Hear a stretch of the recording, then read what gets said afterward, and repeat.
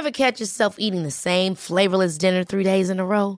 Dreaming of something better? Well, HelloFresh is your guilt-free dream come true, baby. It's me, Keke Palmer.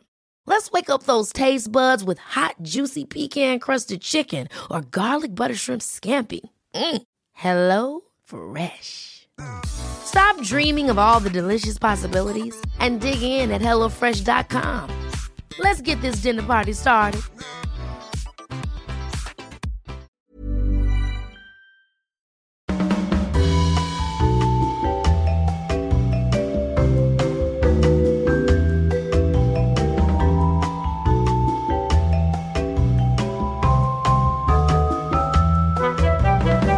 Tervetuloa Afterwork-podcastin pariin. Täällä studiossa minä Jenni, Petra ja Riina.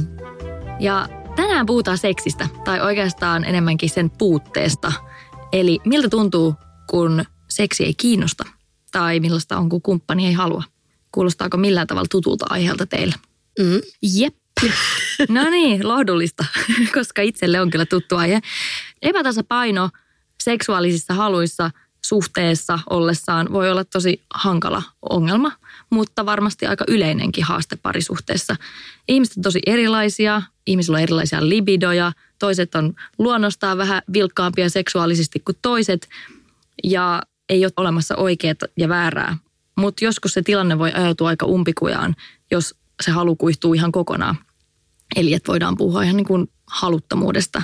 Onko teillä omakohtaista kokemusta haluttomuudesta tai joko omakohtaisesti tai sitten kumppanin kautta? Mä voin sanoa, siis tietty se on aina ollut vähän näin, että se alkuhuuma, niin silloin se on jotenkin erilaista, että silloin se kuherruskuukaus aika, niin kai se nyt on sitten enemmän puuhissa, mutta ehkä voin sanoa, että on mennyt semmoisia suvantovaiheita, milloin oikeasti siis ihan parisuhteessa on vaan, että ei ole ja kyllähän siitä rupeaa hirveästi stressaa sitten, että onko meidän kaikki hyvin parisuhteessa, mitä täällä tapahtuu, mutta myöskin se on niin usein niin monet ulkoisetkin seikat vaikuttaa siihen, että jos sä oot stressaantunut ja jos on kaikkea muutakin, mitä tapahtuu, jos on joku tragedia omassa elämässä, että vaikka läheisen menettäminen tai mikä nyt liian, niin kyllä semmoiset vaikuttaa, että se ei ole ehkä itselläni silloin ole ensimmäinen asia mielessä, mutta mä oon myöskin jotenkin sitä mieltä, että sitten kun on ollut sinkkuna, että seksi jotenkin vähän niin kuin ruokkii seksiä, että silloin kun sä et harrasta seksiä pitkään aikaa, et sä edes kaipaa sitä jossain vaiheessa. Jossain vaiheessa tulee vaan semmoinen, että no, olisahan sen kiva, mutta mä pärjään ihan hyvin yksin tässä kotisohvalla, tiedät sä, hängen pizzaa suuhun. Ei vaan tiedät sä siis semmoinen, että ei ole, tiedät sä, ei tarvitse sitä, ei edes mieti sitä. Mutta sit kun sä niin kun jotenkin pääset taas sen makuun, niin mä oon huomannut itsestäni, että sit se maistuu ja koko ajan. Mutta sama hommahan se on parisuhteessa, että jos ei harrasta seksiä, niin se molemmilta vähän unohtuu ja se on vähän semmoinen arkipäiväinen juttu, että ei paljon niinku kaipaakaan sitä. Mutta sitten jos niinku lähtee se rulla pyörii taas ja niinku siitä tuleekin semmoista vaikka useampi kerta viikossa tai en mä tiedä mikä se keskimääräinen lukumäärä on, mitä ihmiset olevinaan harrastaa seksiä viikossa. Olevinaan, nimenomaan, koska sehän ei ikinä pidä paikkaansa. Mutta se, että niinku, mä itse huomaan kanssa, että nimenomaan se alkuhuuma, että sehän on yhtä niinku paukuttamista, että voisi tehdä sitä niinku, oikeasti sitä voi tehdä niinku monta kertaa päivässä. Kyllä. Ja se tuntuu silleen, että lisää, että ei, toivottavasti sitä ei lopu ikinä. Ja sitten jossain vaiheessa se hiipuu. Ja se mun mielestä on ihan normaalia. Ehdottomasti. Niinku, toki niin kuin sä sanoit, Riina, että moni saattaa parisuhteessa vaikka huolestua, että onko meillä kaikki ok. Niin ei, teillä on kaikki ihan ok. Tämä on niinku normaali juttu, että se seksi saattaa niinku vähentyä. Toivottavasti ei lopu kokonaan. Niin, kunhan sitä ei unohda täysin, koska mä oon myöskin sitä mieltä, että kyllä se niinku seksi on tosi tärkeä osa sitä parisuhdetta, ainakin itselleni, ei kaikille. Kuten Jenni sä sanoit, meillä on eri libidoja, meillä on eri tarpeita, eri haluja, mutta että just se, että mä en rehellisesti ehkä pystyisi olemaan ihmisen kanssa, jota seksi ei edes kiinnosta ja jolla on semmoinen, että se on vähän semmoinen pakko hoitaa alta pois. Tai että kyllä mun mielestä se on osa sitä läheisyyttä sen toisen ihmisen kanssa. Yhtä paljon kuin se psyykkinen connection, niin onhan se, ja kyllähän sillä mun mielestä myöskin bondataan psyykkisellä tavalla, vaikka se on fyysinen akti. Olen ehdottomasti samaa mieltä, että toi tosi hyvä pointti, Riina, ja mä ylipäänsäkin ehkä haluan korostaa tässä keskustelussa sitä, että enemmän on merkitystä sillä, että kohtaako niiden puolisoiden tai kumppaneiden halut toisensa, koska tietenkin jos molemmilla on suvantovaihe menossa, niin sitten se voi olla ihan ok, jos se jossain vaiheessa elpyy. Niin kauan kuin kumpikaan ei kärsi siitä tilanteesta, niin sehän on ihan fine. Mutta isoin ongelmahan on silloin, jos ne nimenomaan ne halut ei kohtaa, toisella hiipuu ja toisella ei, tai mikä ikinä se tilanne sitten onkin, niin sehän on se niin kuin yleensä, missä kohtaa siitä aiheutuu ongelmia. Mä en tiedä, onko sulla Jenni tulossa tämä kysymyskohta, jossa vaiheessa, mikä on pisin aika, mitä te olette ollut ilman seksiä? Ei ollut tulossa, mutta nyt mä rupesi kiinnostaa, haluan kysyä tätä. Haluatteko te kertoa? Mä mietin tässä vastassa vai Mä en itse asiassa ehkä osaa sanoa, mutta mulla ei ole koskaan ollut mitään ihan hirvittävän pitkää aikaa ilman seksiä. Että sinkkunakin ollessa, niin mä oon kyllä pitänyt huolta siitä, että aina silloin tällöin tulee harrastettua. En mä osaa edes sanoa, mutta en varmasti ole ollut puoltakaan vuotta ilman seksiä. Sen jälkeen, kun on alkanut harrastaa seksiä. Me ollaan oltu naimisissa mun miehen kanssa 6 vuotta, kohta 7. Ja tosiaan mä olin raskaana tuossa jossain vaiheessa, eli niin kuin harrastettiin ihan seksiä. Todistetusti olette harrastaneet. Kyllä, mutta pisin aika, mikä tässä nyt oli ilman seksiä, oli 8 kuukautta. Eli melkein tämä koko raskausaika. Että no, siihen on ehkä syy se, että joillakin naisilla saattaa halut lisääntyä raskauden aikana, mutta mulla kävi ihan päinvastoin, että mua ihan ällötti. Mä en halunnut mitään tungettavan tonne alapäähän. Tiedättekö, että mä halusin, niin kuin, että ukko pysy niin kuin siinä mielessä mahdollisimman kaukana. Ja en mä tiedä, me ei olla juteltu mun miehen kanssa tästä, että kuinka pahasti hän niin sanotusti kärsi tuosta tilanteesta, mutta tiedättekö, onhan se aika pitkä aika, 8 kuukautta. Entäs Riinalla? No, mutta se on ollut, kun mä erosin, niin mä olin sinkku ja mä olin ehkä vielä semmoisessa, että mä en edes miettinyt asiaa, mä vähän keskityin etin itteni, että se oli ehkä vähän tietyllä tavalla semmoinen poikkeustilanne, mutta silloin oli 7 kuukautta. Mutta sitten taas, kun mä löysin tämän seksuaalisen puolen itsestäni, niin mä en tiedä, minkä hirviön mua herätin, koska tällä hetkellä niin joo, mulla on asiat ihan mukavasti. Mutta ei sillä, että mä juoksen tuolla eri ihmisten kanssa joka viikonloppu, mutta missä siinäkään ei olisi mitään väärää. Ei olisi. Kunhan pitää huolen ehkäisystä. Just näin. Mä oon siinä, niin kuin mitä sä Petra sanoit, että mun mielestä, että et ole puhunut asiasta ja näin, niin se on ehkä itselleni ollut, että toihan on voi olla parisuhteessa ehkä vähän niin kuin arka paikka, vaikea paikka ottaa kissa pöydälle silleen, että hei, miksei paneta, mikä homma. Ja se ehkä itse on ollut tilanteessa, missä siis on ottanut niin kuin asiaa puheeksi, mutta sitten sieltä on tullut jotenkin semmoinen, niin kuin, että kummankin vähän kyllästyy jopa siihen keskusteluun. Ja sitten tulee semmoinen fiilis, että onko meidän nyt pantava, koska on pakko. Eikä, mutta siis oikeasti. Mutta siinä vaiheessa ehkä pitää rupea miettimään, että ehkä tässä parisuhteessa on jotain suurempia ongelmia, jos tämä ei niin kuin enää natsaa. Koska mä olen itse asiassa seksuaalinen ihminen, mutta jos mä huomaan myöskin, että mua ei enää ehkä kiinnosta se, niin sit kyllä on ehkä jotain suurempaa siinä. Ever catch yourself eating the same flavorless dinner 3 days in a row? Dreaming of something better? Well, HelloFresh is your guilt-free dream come true, baby. It's me, Keke Palmer. Let's wake up those taste buds with hot, juicy pecan-crusted chicken or garlic butter shrimp scampi. Hello Fresh. Stop dreaming of all the delicious possibilities and dig in at HelloFresh.com. Let's get this dinner party started. Hey, it's Ryan Reynolds, and I'm here with Keith, co-star of my upcoming film, If, only in theaters May 17th. Do you want to tell people the big news? All right, I'll do it. Sign up now and you'll get unlimited for $15 a month and 6 months of Paramount Plus Essential Plan on us. MintMobile.com/switch. Upfront payment of $45 equivalent to $15 per month. Unlimited over 40 gigabytes per month. Face lower speeds. Videos at 480p. Active Mint customers by 531.24 get 6 months of Paramount Plus Essential Plan. Auto renews after 6 months. Offer ends May 31st, 2024. Separate Paramount Plus registration required. Terms and conditions apply if rated PG. Tosiaan on kyllä ihan normaalia, että pidemmässä suhteessa varsinkin jossain vaiheessa tulee tämmöisiä suvantovaiheita ja voi olla, että ylipäänsä omatkin halut hiipuu siitä alun huumasta jonkin verran. Mutta mun on pakko jakaa vähän jotain omasta elämästä, koska tämä on aika läheinen aihe mulle, tämä haluttomuus. Mä itse koen, että mä oon aika seksuaalinen ihminen, mutta siitä huolimatta haluttomuus on ollut oikeastaan kaikissa mun menneissä vakavammissa parisuhteissa tavalla tai toisella läsnä. Ja nimenomaan niin kuin mun itseni kautta. Ja tuossa kun Riina sanoit just, että sä koet, että se on ehkä siinä vaiheessa merkki siitä, että siinä suhteessa saattaa olla jotain muutakin pielessä, kun se halu hiipuu. Niin mä oon miettinyt sitä itse asiassa aika paljon, että todennäköisesti mun tapauksessa se on nimenomaan ollut oire siitä, että siinä suhteessa on jotain muitakin ongelmia. Ja mä voisin itse kuvitella niin, että kun mä oon hyvin semmoinen herkkä tyyppi, niin silloin kun siellä suhteessa on jotain muita ongelmia, mä koen jotain epävarmuutta tai siinä suhteessa joku muu tärkeä osa-alue ei toimi, niin tämmöisenä herkkänä ja tunteellisena ihmisenä, niin se voisi olla jopa niin kuin luonnollistakin, että mä reagoin siihen jollakin tommosella tavalla, joka on kuitenkin, seksi on hyvin intiimi asia ja sun pitää pystyä pääsemään sitä toista tosi lähelle siinä, että sä kykenet tuntemaan sitä halua.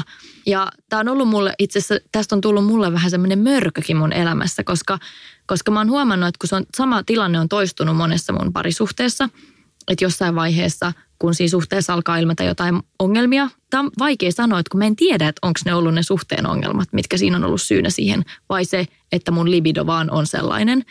Että onko kyse siitä, että siinä suhteen alussa, missä on se huuma päällä, niin on ollut vaan se älytön sex drive. Ja sitten siinä kohtaa, kun tilanne ikään kuin tasaantuu, niin tuleekin esille se, mikä on se mun todellinen libido. Ja mä en oikeastaan tiedä sitä vieläkään.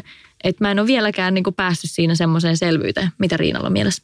No tosta on itse asiassa aika jännä, kun sä sanoit, koska mulla on ollut semmoinen fiilis, kun mä sanoin just, niin kun itse rupesin miettimään, kun mä sanoin, että mä oon aika seksuaalinen ihminen, niin mä en ole aina itse asiassa ehkä ollut. Että mä oon huomannut, että iän myötä, niin mun libido on noussut, mikähän tapahtuu naisille tosi usein, mutta että mä oon itsekin yllättynyt ihan siitä, että mitä täällä tapahtuu, mutta tietyllä tavalla, no nythän mä oon ollut sinkku tässä hetken, niin just tämä, onko sitä alkuhuumaa vai onko tämä sitten, niin kuin, että tämä on tosi kiinnostavaa ja meidän libidohan muuttuu myöskin elämän aikana, me käydään eri tämmöisiä seksuaalisia vaiheita läpi, mitä me ollaan aikaisemminkin täällä puhuttu ja siinä on ehkä se, että kun, mitä säkin Petra tuossa mainitsit, ja mä en tiedä, jos tulet puhua tästä, mutta miten niin kuin seksuaaliset tilastot, mikä on normaalia määrää harrastaa seksiä, kun joidenkin on pakko joka päivä päästä hommiin. Joillekin riittää kerran kuukaudessa, joillekin riittää kerran puolessa vuodessa. Meillä on tosi erilaisia. Niin se, että tulee semmoinen paine tietyllä tavalla, mä veikkaan monille, että hei, pakko panna paljon, koska kaikki tekee sitä. Niin ja semmoinen, että jotta me olisimme normaaleja, jotta tämä meidän suhde olisi normaalia, jotta meillä olisi niin kuin hyvä parisuhde, koska joka paikassa toitotetaan, että hyvän parisuhteen mittari on osittain myös se, että paljonko siinä harrastetaan seksiä. Kuinka kuuma on makuuhuoneessa. Niin. Ja mä oon ihan suoraan sanottuna ärsytti, kun luin jotain liittyy näihin vauva-Facebook-ryhmiin, ja siellä oli nimenomaan puhetta seksistä, että no, että miten niin kuin raskaana on seksi maistunut ja näin. Niin sitten osa oli kommentoinut just silleen, että no ukkohan lähtisi, jos ei saisi. Että ukkohan menisi vieraisi, että mieshän sitten pettäisi. Ja sitten ehkä sallisin hänelle jopa pettämisen, jos meillä ei olisi seksiä. Niin mä oon ihan silleen, että what the etkö fuck? Sä nyt muutamaa niinku, kuukautta pystyy olemaan. Ja vaikka niinku pidempikin aika, kun pikkulapsiaika ja kaikkea tulee, tiettekö te härdelle, että se seksi saattaa olla viimeinen asia, mikä on mielessä. Että se on mun mielestä se, että siitä pitää pystyä niinku toki puhumaan, ettei kumpikaan jää ihan silleen nallikalliolle, että molemmat on vähän niinku samalla sivulla. Mutta mua kanssa niinku ärsyttää toi seksin tärkeyden korostaminen siinä parisuhteessa. Ja sitten tietysti täytyy muistaa, että varsinkin tämmöisessä tilanteessa, missä on saanut just lapsen, niin se voi olla ihan niin kuin fyysisestikin se palautuminen viedä aika kauan aikaa ennen kuin sitten edes fyysisesti on kykenevä siihen seksiin, vaikka se nainen synnytyksen jälkeen. Niin. Ja mä oon sitä mieltä, että just puhuttiin, että pitää olla rehellinen ja se jotenkin avoin dialogi, koska just se, että hirveintähän olisi se, että jos sä olisit Petra kokenut, että sun on pakko tehdä tää. Niin, just näin. Et mun mielestä ei missään nimessä ikinä pidä harrastaa seksiä jotenkin jonkinlaisen pakon edestä. Ei, se ei ole ainut mittari sille, miten se parisuhde voi. Että se parisuhde voi olla ihan sairaan hyvä. Niin kuin mä koen, että mulla ja mun miehellä on, vaikka meillä ei ollut seksiä, niin silti meillä on mennyt ihan sairaan hyvin ja kaikki on hyvin. Ja sit mä voin sanoa suoraan, että sit mä kehotin mun miestä, että okei, että nyt on tämmöinen tilanne, että mulle ei tee mieli. Mutta hei, oman käden oikeus, että anna palaa. Että mä sanoin ihan suoraan, että mua ei se häiritse, eikä milloin muutenkaan häiritsisi muutenkaan. Mutta se, että mä nostin niin sanotusti kissan pöydälle ja sanoin hänelle, että anna palaa sitten, että hoida sä vähän niin kuin omat tarpeesi nyt, koska meillä ei ole seksiä tällä hetkellä. Mutta saanko mä kysyä näin nyt, että koska kyllä mä oon sitä mieltä, että vaikka sä oot parisuhteessa, niin kyllähän sä voit omalla kädellä kuitenkin. Totta kai, tietenkin. Mutta on ihmisiä, joille se, jotka kokee, että se on jotenkin heiltä pois tai se on joku loukkaus heitä kohtaan. Musta on aivan järjetön ajatus, koska siis kun mä vähän tutustuin tässä aiheeseen vielä niin kuin näitä omakohtaisia kokemuksia pidemmälle, kun mä valmistelin tätä jaksoa ja keskustelua, niin useat ammattilaiset, terveydenhoidon ammattilaiset, lääkärit ja seksuaaliterapeutit sanoo, että sehän on itse asiassa niin kuin jopa tämmöistä seksuaalista halua lisäävä asia, jos harrastaa itsetyydytystä tai sooloseksi on ehkä kivempi sana. Ja usein semmoiset ihmiset, jotka harrastaa seksiä itsekseen, niin he myös tuntee oman kehonsa paremmin ja varsinkin ehkä naisia kehottaisin jopa tähän, että kun tutustuu siihen omaan kroppaan, niin se auttaa myös nauttimaan siitä seksistä, koska silloin sä tiedät, että sä saavutat sen nautinnon ja onhan tosi vaikea laittaa se paine sen toisen ihmisen harteille, jos et sä edes itse tiedä, mistä tykkäät. Niin, että sen kumppani on pakko etsiä sitä kuin aarrekarttaa, kun sä et itsekään tiedä. Ei, mutta siis oikeasti. Toisaalta siihen voi suhtautua myös sellaisena hauskana asiana, että se on yhteinen niin kuin tutkimusretki, eikä niin, että siitä otetaan hirveitä paineita. Mutta jos mä vielä hetkeksi palaan näihin mun niin kuin omiin kokemuksiin, niin mä koen, että se on ollut oikeastaan tosi traagistakin jossain hetkessä, koska samoin myös mä koin jossain kohtaa, että mulla oli niin kuin muuten tosi hyvä parisuhde, vaikka nyt jälkikäteen ajateltuna siinähän oli paljon isoja ongelmia. Mutta siinä hetkessä, kun mä oon joskus löytänyt itseni ajattelemasta, että voiko mä vaan saisin olla tämän ihmisen kanssa, mutta mun ei enää koskaan tarvitsisi harrastaa seksiä.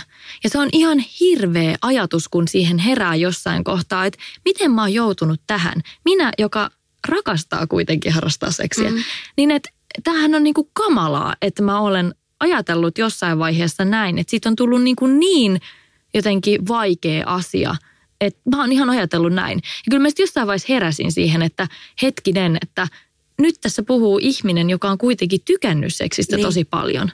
Että miten voi vieraantua niin isosti siitä omasta seksuaalisuudestaan. Mutta saanko mä kysyä, kun sä ajattelit noin, niin oliko siinä sit se seksi huonoa siinä suhteessa? Ei, että se oli hyvä, että sä nautit siitä. Ja kaikissa näissä suhteissa seksi on ollut hyvää. Eli kyse ei ole koskaan ollut siitä, että mä en kokisi tulevani niin kuin tyydytetyksi siinä seksisuhteessa tai että siinä olisi jotain muuta semmoista niin kuin ongelmaa. Mutta kyllä mä niin kuin, nyt jälkikäteen, kun mä sitä ajattelin, niin kyllä niissä kaikissa suhteissa on ollut tosi isoja ongelmia jossain muussa osa-alueessa. Ehkä mä oon sit vaan niin herkkä, että mä reagoin siihen. Ja sitten helposti siitä tulee ihan sellainen noidankehä. Että sitten sit kun siinä alkaa tuntea sitä painetta, että se toinen on vähän tyytymätön siihen, että sitä seksiä ei, vaikka se ei välttämättä edes niin kuin varsinaisesti painostaisi siihen seksiin, niin helposti siitä tulee semmoinen tosi iso tabu. Ja sitten kun se kierre on niin kuin valmis, niin siitä voi olla tosi vaikea päästä. Se on se elefantti siellä makuuhuoneessa. Kyllä. Ja sitten toisaalta sekin on mielenkiintoista, että kun mä joskus mietin sitä, että onko kyse vaan siitä, että mä en olekaan vaan kovin seksuaalinen ihminen, niin sitten kuitenkin se on jännittävä ristiriitainen tunne siinä kohtaa, kun on esimerkiksi itse kokenut tosi semmoista syvää haluttomuutta. Niin sitten kuitenkin siinä hetkessä samaan aikaan on kykenevä tuntemaan sitä halua esimerkiksi jotakuta muuta ihmistä kuin sitä omaa kumppania kohtaan. Tai esimerkiksi stimuloitumaan jostain leffakohtauksesta tai jostain mitä lukee tai jotain tämmöistä. Nämä oli itse asiassa, kun sä sanoit toi, niin tuli mieleen ne hetket, mitä mä totesin silloin ehkä tietyssä parisuhteessa oli vaan, että mä esimerkiksi pystyin niinku just näkemään unta jostain henkilöstä ja herää sille hyvin tyydyttyneenä.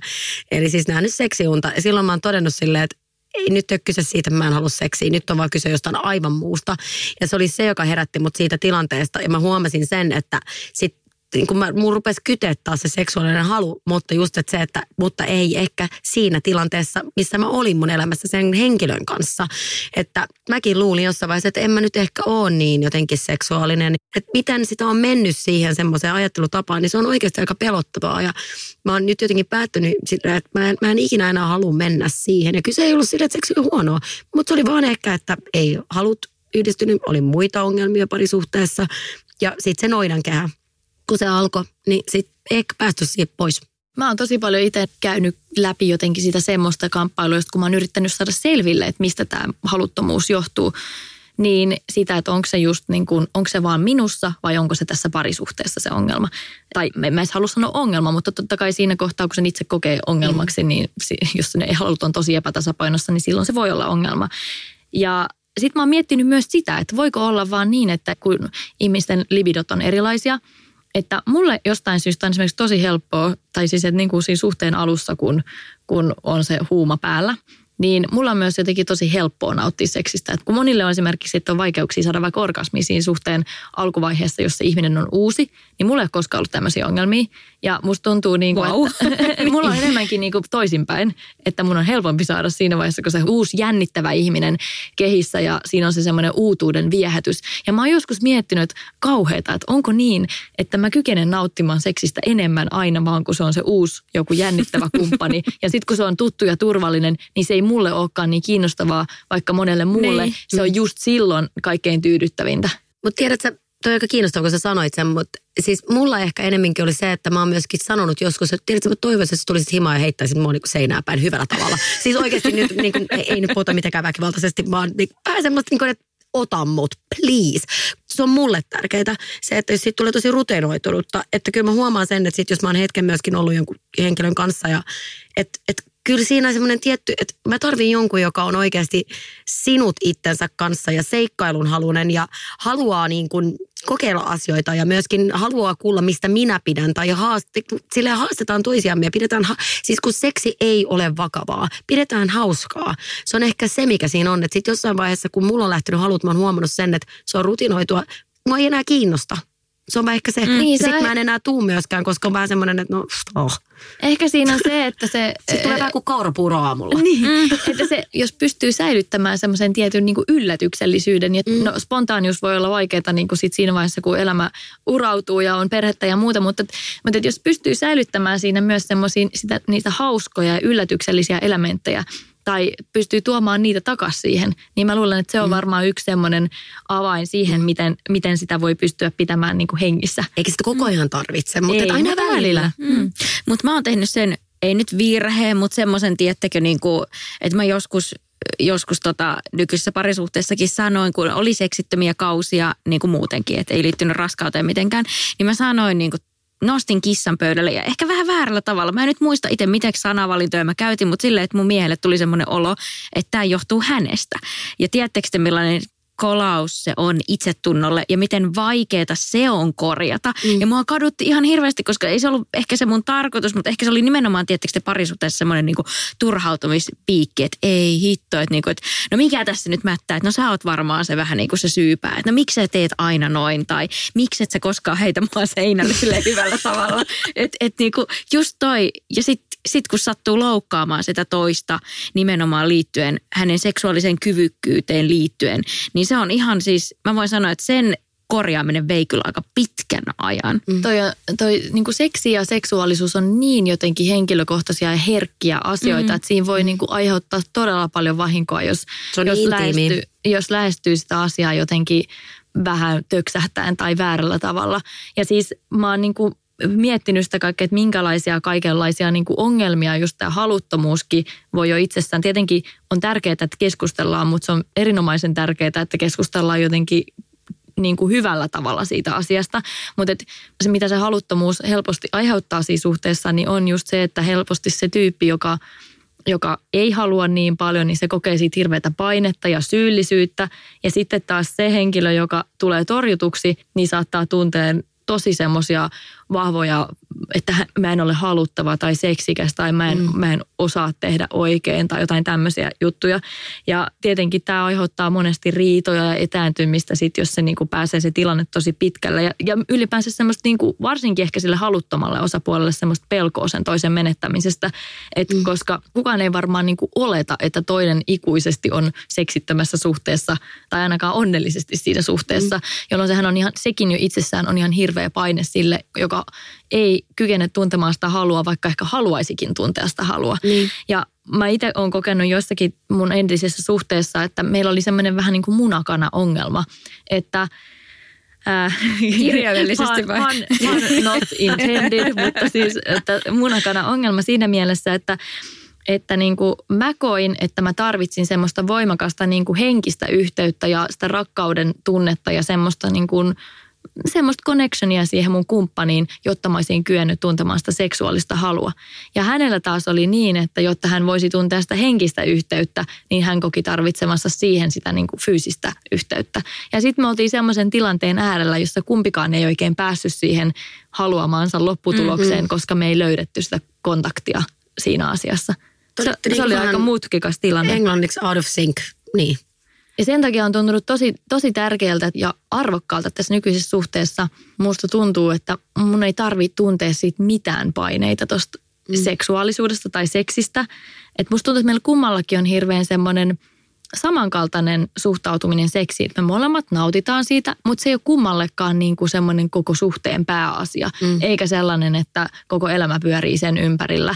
Ja se on ollut erityisesti, kun on tämmöisessä haastavassa tilanteessa kaukosuhteessa esimerkiksi, niin se, että se toinen pystyy elämään tai molemmat pystyy elämään niin kuin pitkiäkin aikoja ilman sitä fyysistä kontaktia ja silti ylläpitämään sitä semmoista romanttista ja hyvää fiilistä siitä suhteesta, niin se melkein vaatiikin sen.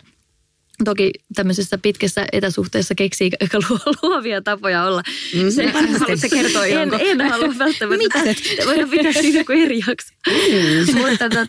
Mutta se, mä oon niinku huomannut sen, että se tietynlainen stressittömyys, että kun on vihdoin ja viimein, musta tuntuu, että mä olen semmoisessa suhteessa kaikkien noiden, en mä halua sanoa epäonnistuneiden, mutta noihin tavallaan umpikujaan seksin suhteen ajautuneiden suhteiden jälkeen, niin kun on pitkästä aikaa tai ehkä jopa ekaa kertaa semmoisessa tilanteessa, että mun ei tarvitse jotenkin stressata siitä seksistä yhtään, niin sehän itsessään jo luo tai niinku jopa edesauttaa sitä seksuaalista halua. Koska siis isoin, niin kuin, millä se kuolee se halu on nimenomaan se paine ja stressi siitä asiasta ja se, että huomaa koko ajan tarkkailevansa omaa kehoa ja tapahtuuko täällä nyt semmoisia asioita, mitä pitäisi tapahtua ja onko mä nyt niin kuin tarpeeksi virittynyt, että mä pystyn siihen fyysisesti ja kaikki tämä tämmöinen. Niin on ollut niin kuin superhelpottavaa, että mä saan nauttia siitä läheisyydestä ja kaikesta siitä ilman, että siinä on automaattisesti se oletus, että se johtaa seksiin. Ja se on mulle tosi tärkeää. Mä niin kuin luulen, että sekä mulle että mun kumppanille paljon vielä sitä seksiä tärkeämpää on nimenomaan se semmoinen hellyys ja läheisyys ja se fyysinen muu lähelläolo. Ja useinhan se siitä johtaa seksiin, mutta varmasti juuri siksi, että siinä ei ole sitä lähtökohtaista niin kuin oletusarvoa, että sen pitää johtaa seksiin. Niin, ja se on ehkä just se, että sä pystyt olemaan läsnä siinä hetkessä ja rentoutuneen. Se on mun mielestä erittäin tärkeää, etenkin naiselle seksuaalisesti, koska se myöskin vaikuttaa myöskin siihen, että pystytkö tulemaan bladidaan, mutta mä oon myöskin sitä mieltä, että se ei aina tarvitse olla seksissä se, että nyt on pakko päästä finaaliin, muuten tää oli floppi. Että seksissä on niin monta eri elementtiä, ne on kaikki yhtä tärkeitä. Ihmiset monesti unohtaa sen, niin siitä tulee semmoinen hirveä paine sinne maaliin pääseminen. Niin sä heti kun sä aloitat siitä, niin sä ajattelet jo sitä niin kuin, että no toi maali. Se on niin kuin kilpajuoksu sinne maaliin. Ja se ei ole, kun se on se, miksi ei sitä koko matkasta pitäisi nauttia. Niinhän pitääkin. Ja se kuulostaa just siltä, että sulla on näin. Haluttomuushan on ihan superyleinen ongelma. Mä löysin tämmöisiä prosenttilukuja tuolta netistä, että niin kuin naisista useiden tutkimusten mukaan niin jopa 20-50% naisista ilmenee seksuaalista haluttomuutta, ainakin jossain vaiheessa. Miehille se on hieman harvinaisempaa, mutta kuitenkin varsin yleistä. Itse asiassa miesten haluttomuudestahan puhutaan paljon vähemmän. Se on yleisempää naisilla, mutta että selvästi sitä on myös miehillä. Ja mulla on itse asiassa yksi ystävä, jonka suhteessa on juuri toisinpäin, että se on mies, on tämä haluton osapuoli. Ja hän on löytänyt itsensä semmoisesta tilanteesta, että hänellä on täydellinen parisuhde. Siis oikeasti hän kokee olevansa täydellisessä parisuhteessa. Heillä on rakkautta, heillä on niin kuin ihana suhde, todella hyvä meininki siinä suhteessa, huumorintajut kohtaa, arvot kohtaa, kaikki kohtaa. Heillä on lapsia, heillä on todella hyvä elämä yhdessä, mutta ei seksiä, koska se mies ei vaan halua seksiä. Ja tämä on muodostunut oikeasti aika isoksi ongelmaksi, koska mun ystävä on hyvin seksuaalinen ihminen. Niin tässä ollaan niinku semmoisen asian äärellä, että mitä tuollaisessa tilanteessa voi tehdä?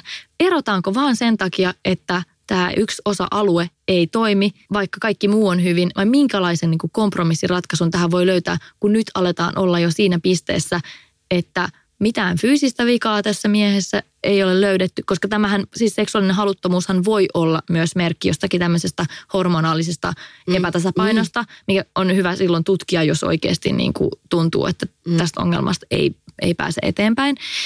Niin nyt on niin kuin oikeasti aika mielenkiintoinen tilanne. Mitä ajatuksia tämä herättää teissä? No tämä on mun mielestä tosi mielenkiintoinen. Ja just se, että sehän voi olla oiremasennuksesta, mutta jos hänet on niin kuin tutkittu ja no en lähde analysoimaan tietenkään hänen niin kuin tilaa eikä mitään. Mutta just se, että toi on kyllä pattitilanne, koska voiko sitten tollaisessa tilanteessa antaa toiselle luvan käydä niin sanotusti vieraissa? No mä vähän tuossa mietin, mutta periaatteessa mä ehkä lähtisin ratkoa sitä ennemminkin siitä, että menisin näkemään ehkä parisuhdeterapeuttia tai seksuaaliterapeuttia keskustelemaan siitä, että mistä nämä niin kuin NS-seksilukot muodostuu, mikä tässä on ja ehkä niin kuin saada siihen apuja, avaimia, että voidaanko edes löytää se yhteinen seksuaalisuus, halutaan sitten jatkaa yhdessä ja sitten voidaanko olla avoimia avoimelle suhteelle.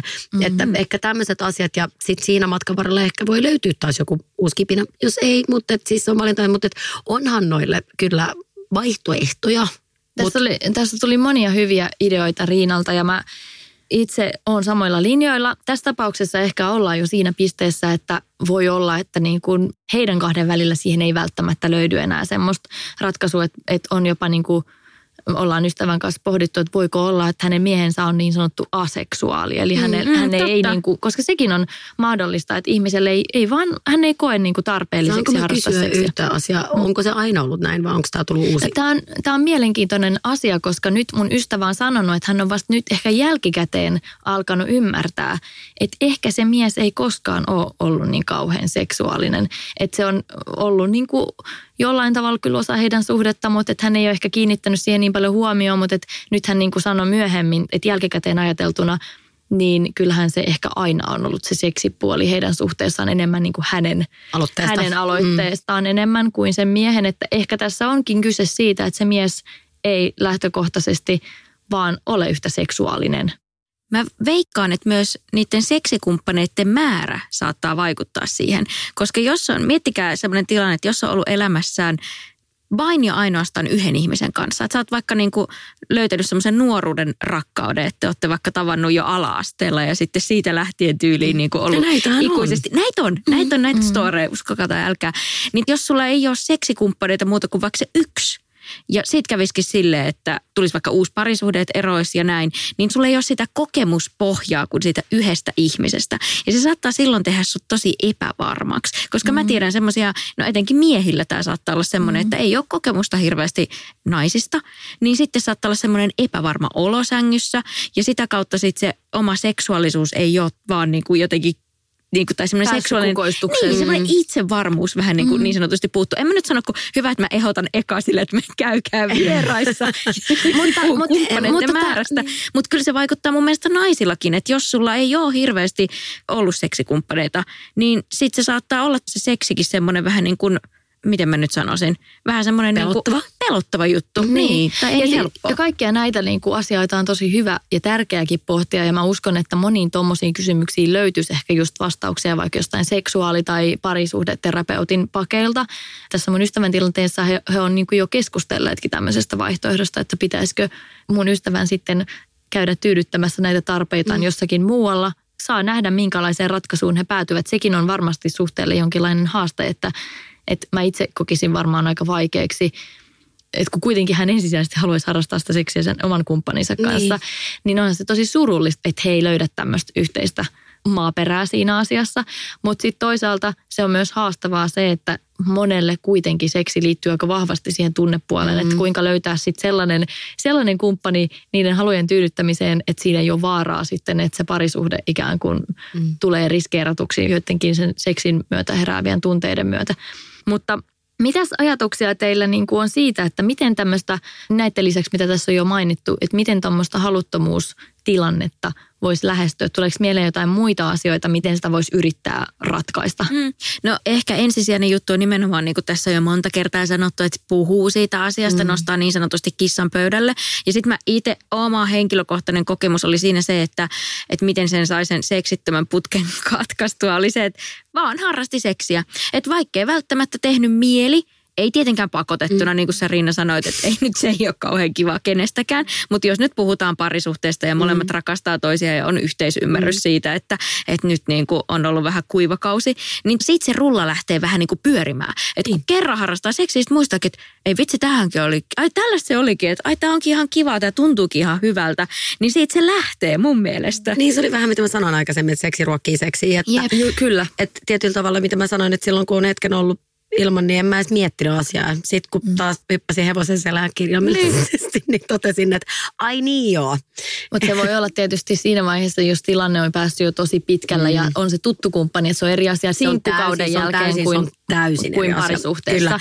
Kyllä. Että totta kai siinä on sitten taas, jos tuommoisen sinkkukauden jälkeen hyppää taas hevosen selkään, niin siinä on myös se, että siinä on se uusi kiinnostava, jännittävä kumppani, joka niin on omiaan ruokkimaan sitä seksihalua. Että se voi olla eri tilanne, kun on tuttu vanha kumppani siinä rinnalla. Mutta mä sanoisin myöskin siitä, että keskustelee, mutta että puhuu myöskin siitä, että mitä toinen haluaa. Kokeilee uusia juttuja. Käy vaikka just parisuhde seksuaaliterapeuteilla tai järjestetään tantrakursseja ja jotenkin sä voit, että syvennytään siihen sitten, että jos et edes kokeilee sitä, koska just mitä Jenni sä mainitsit aikaisemmin, että sä oot miettinyt, että hei, oonko mä tosi haluton ihminen, mutta ethän ole. Että jotenkin ehkä menee enemmänkin, ei tarvitse edes yhdessä mennä sitä tutkimaan, mutta menee tutkimaan sitä omaa seksuaalisuuttaan, että hei, kuka on ns. Seksi minä? Ja sitten sitä kautta ehkä löytää yhdessä sen tien takaisin. Tämä nyt, niin kuin, nyt puhutaan, mennään niin kuin tosi pitkälle ja diipeisiä ja ruvetaan miettimään mutta että ainakin sitten saa selkoa sillä. Mä itse sanoisin ehkä just itse tällaisessa tilanteessa useita kertoja olleena ja siitä hyvin niin kuin suurta ahdistusta tunteneena, että ihminen voi mennä tosi lukkoon sen kanssa. Ja silloin se voi oikeasti olla, että semmoinen niin kuin tästä vaan takas hevosen selkään, niin se ei niin kuin onnistu. Et siinä vaiheessa, kun se ahdistaa se koko seksi ja sun päässä on semmoinen hirveä solmu sen koko asian tiimoilta ja siitä kokee suunnatonta painetta, niin se voi olla niin kuin yksinkertaisesti mahdotonta päästä siihen tilaan, että kykenisi tuntemaan sitä halua. Niin mä mietin, niin kuin, että mikä mua olisi niissä tilanteissa auttanut ehkä. Ehdottomasti, jos se tilanne jatkuu pitkään, niin mä suosittelen, että sitä apua kannattaa hakea jostain sen suhteen ulkopuolelta. Mutta mä koen, että mulle niinku just se semmoinen läheisyys ilman seksiä. Ennenkin pitää löytää semmoista toleranssia sille ja semmoista suvaitsevaisuutta, että välillä on semmoisia kausia, että se seksi ei ole päällimmäisenä mielessä. Ja niinku semmoista lämpöä ja ymmärrystä myös sitä kumppania kohtaan siinä asiassa, että ei silloin painosteta ja väkisin niinku jotenkin luoda sille sitä painetta siitä, koska se helposti niin kuin aiheuttaa sitten lisää ongelmia. Mutta myöskin just se, että jos tuntuu, että se toinen ei oikein syty sille seksille, niin mitä jos sit siinä hetkessä keskitytään johonkin muuhun, semmoiseen ihanaan läheisyyteen ja hellyyteen ja semmoiseen ilman sitä, että siinä on taka-ajatuksena, että sen pitäisi johtaa siihen seksiin, koska juuri se semmoinen stressitön, rauhallinen yhdessäolo siinä vaiheessa, kun jos tämä haluton kausi on jatkunut kauan, niin vaikka niin kuin alkaa oikeasti osoittaa säännöllisesti sille kumppanille semmoista niin kuin fyysistä hellyyttä ja huomiota, että se ei ole vaan se yksi kerta ja sen pitäisi sitten johtaa siihen seksiin, vaan että antaa sille toiselle vaikka niin kuin kuukauden aikaa ja tuo semmoista niin kuin läheisyyttä siihen välille muuten, niin se voi olla, että sieltä sen semmoisen läheisyyden kautta löytyy just se semmoinen yhteys siihen kumppaniin, jolloin se onkin taas helpompi päästä sitten siihen niin kuin myös seksuaalisesti siihen juttuun messiin. Ja ylipäänsä mä koen, että sellainen monelle se henkinen yhteys on tosi tärkeä myös sen fyysisen yhteyden löytämiseksi, että niin kuin kuunnelkaa, keskustelkaa,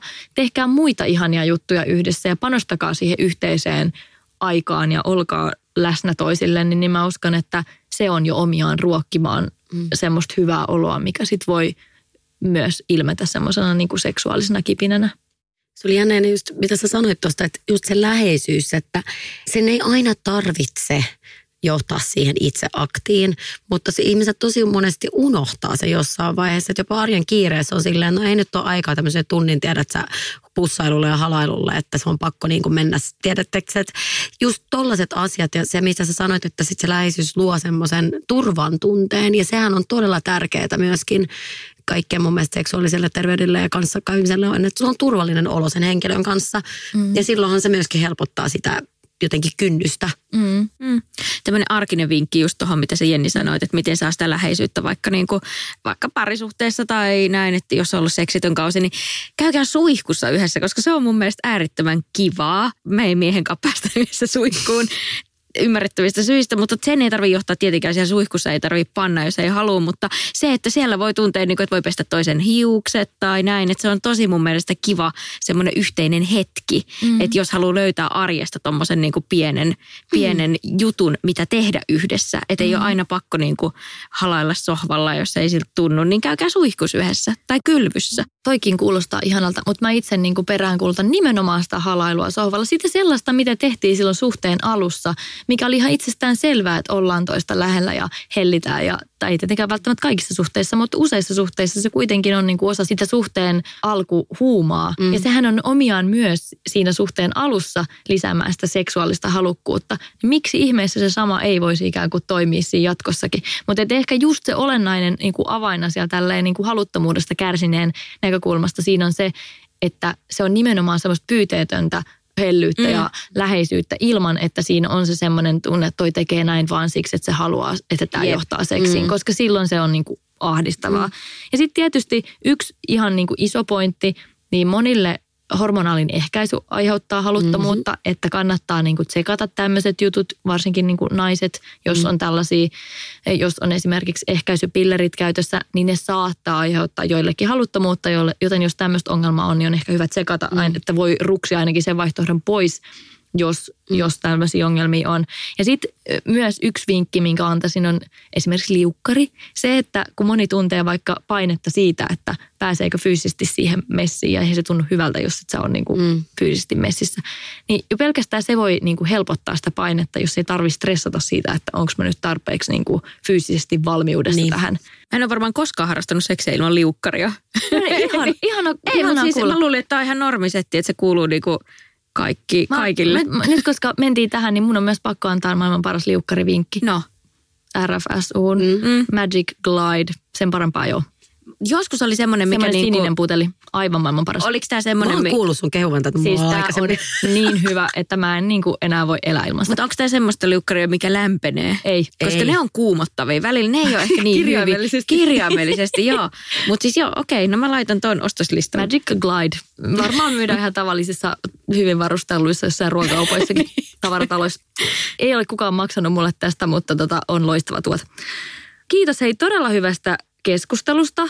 Ollaan käyty aihetta monipuolisesti läpi ja mä jotenkin ajattelen, että nyt tässä loppuun niin pysytään vielä aiheesta ja tämmöinen kepeä loppukysymys siitä, että mikä teidän mielestä on eroottista? Tai antakaa joku hyvä seksivinkki. Tämmöinen pikkujuttu, että antakaa hyvä seksivinkki. No itse kiihotun tosi paljon, jos mä luen jotain eroottista. Sama. Että tiedättekö te semmoiset Jopa eroottiset storit? Jopa enemmän kuin niinku mistään visuaalisista jutuista. Se on ihan jännä juttu. Siis jos lukee jotain semmoista eroottista kirjaa, niin mä huomaan, että mä oon ihan silleen fiiliksissä, että että ei voi missään bussissa välttämättä. Eikö siis mä oon myöskin huomannut sen, että on vähän silleen, että no niin korvi kuumottaa. Just näin. Tai siis nimenomaan ollut mun vinkki, että silloin kun mä yritin pyristellä tästä haluttomuudesta kuivasta kaudesta eroon, niin vaikka onkin ihan niin kuin tosi tyhmä kirja, sori nyt vaan, jos joku sitä oikeasti tykkää, mutta tämä 50 Shades of Grey, niin se on tosi tyhmä ja voin kertoa, että ne leffat ei palvele sama asia, mutta ne kirjat, vaikka se on tosi tyhmä kirjasarja, niin se tekee sen, mihin se on tarkoitettu. Eli kyllä se saa niinku semmoiset the juice is flowing, niin sanotusti.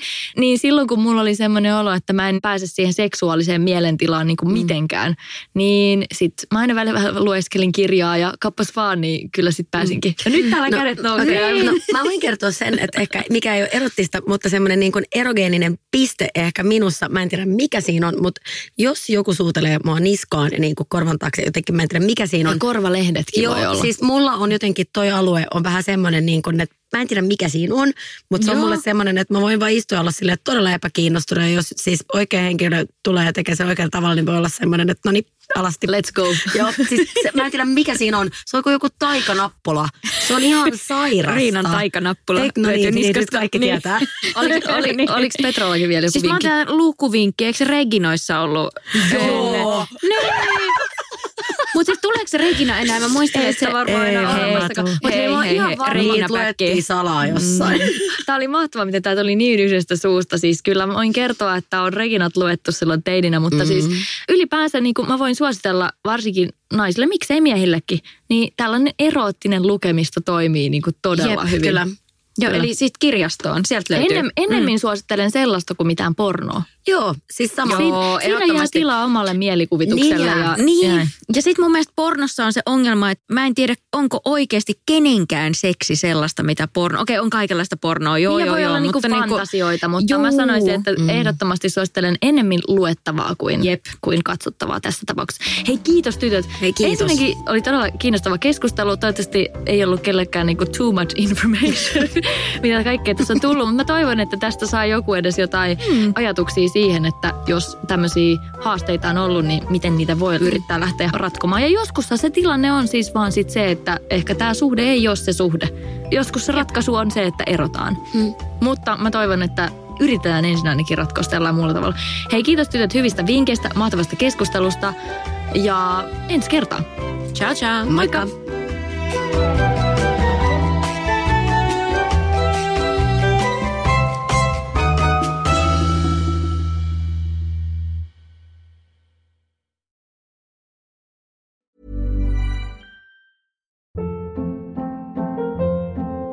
Hold up. What was that? Boring. No flavor. That was as bad as those leftovers you ate all week. Keke Palmer here, and it's time to say hello to something fresh and guilt-free. Hello Fresh. Jazz up dinner with pecan-crusted chicken or garlic butter shrimp scampi. Now that's music to my mouth. Hello Fresh. Let's get this dinner party started. Discover all the delicious possibilities at hellofresh.com. Hey, it's Paige DeSorbo from Giggly Squad. High quality fashion without the price tag. Say hello to Quince. I'm snagging high-end essentials like cozy cashmere sweaters, sleek leather jackets, fine jewelry, and so much more. With Quince being 50 to 80% less than similar brands. And they partner with factories that prioritize safe, ethical, and responsible manufacturing. I love that. Luxury quality within reach. Go to quince.com/style to get free shipping and 365-day returns on your next order. Quince.com/style.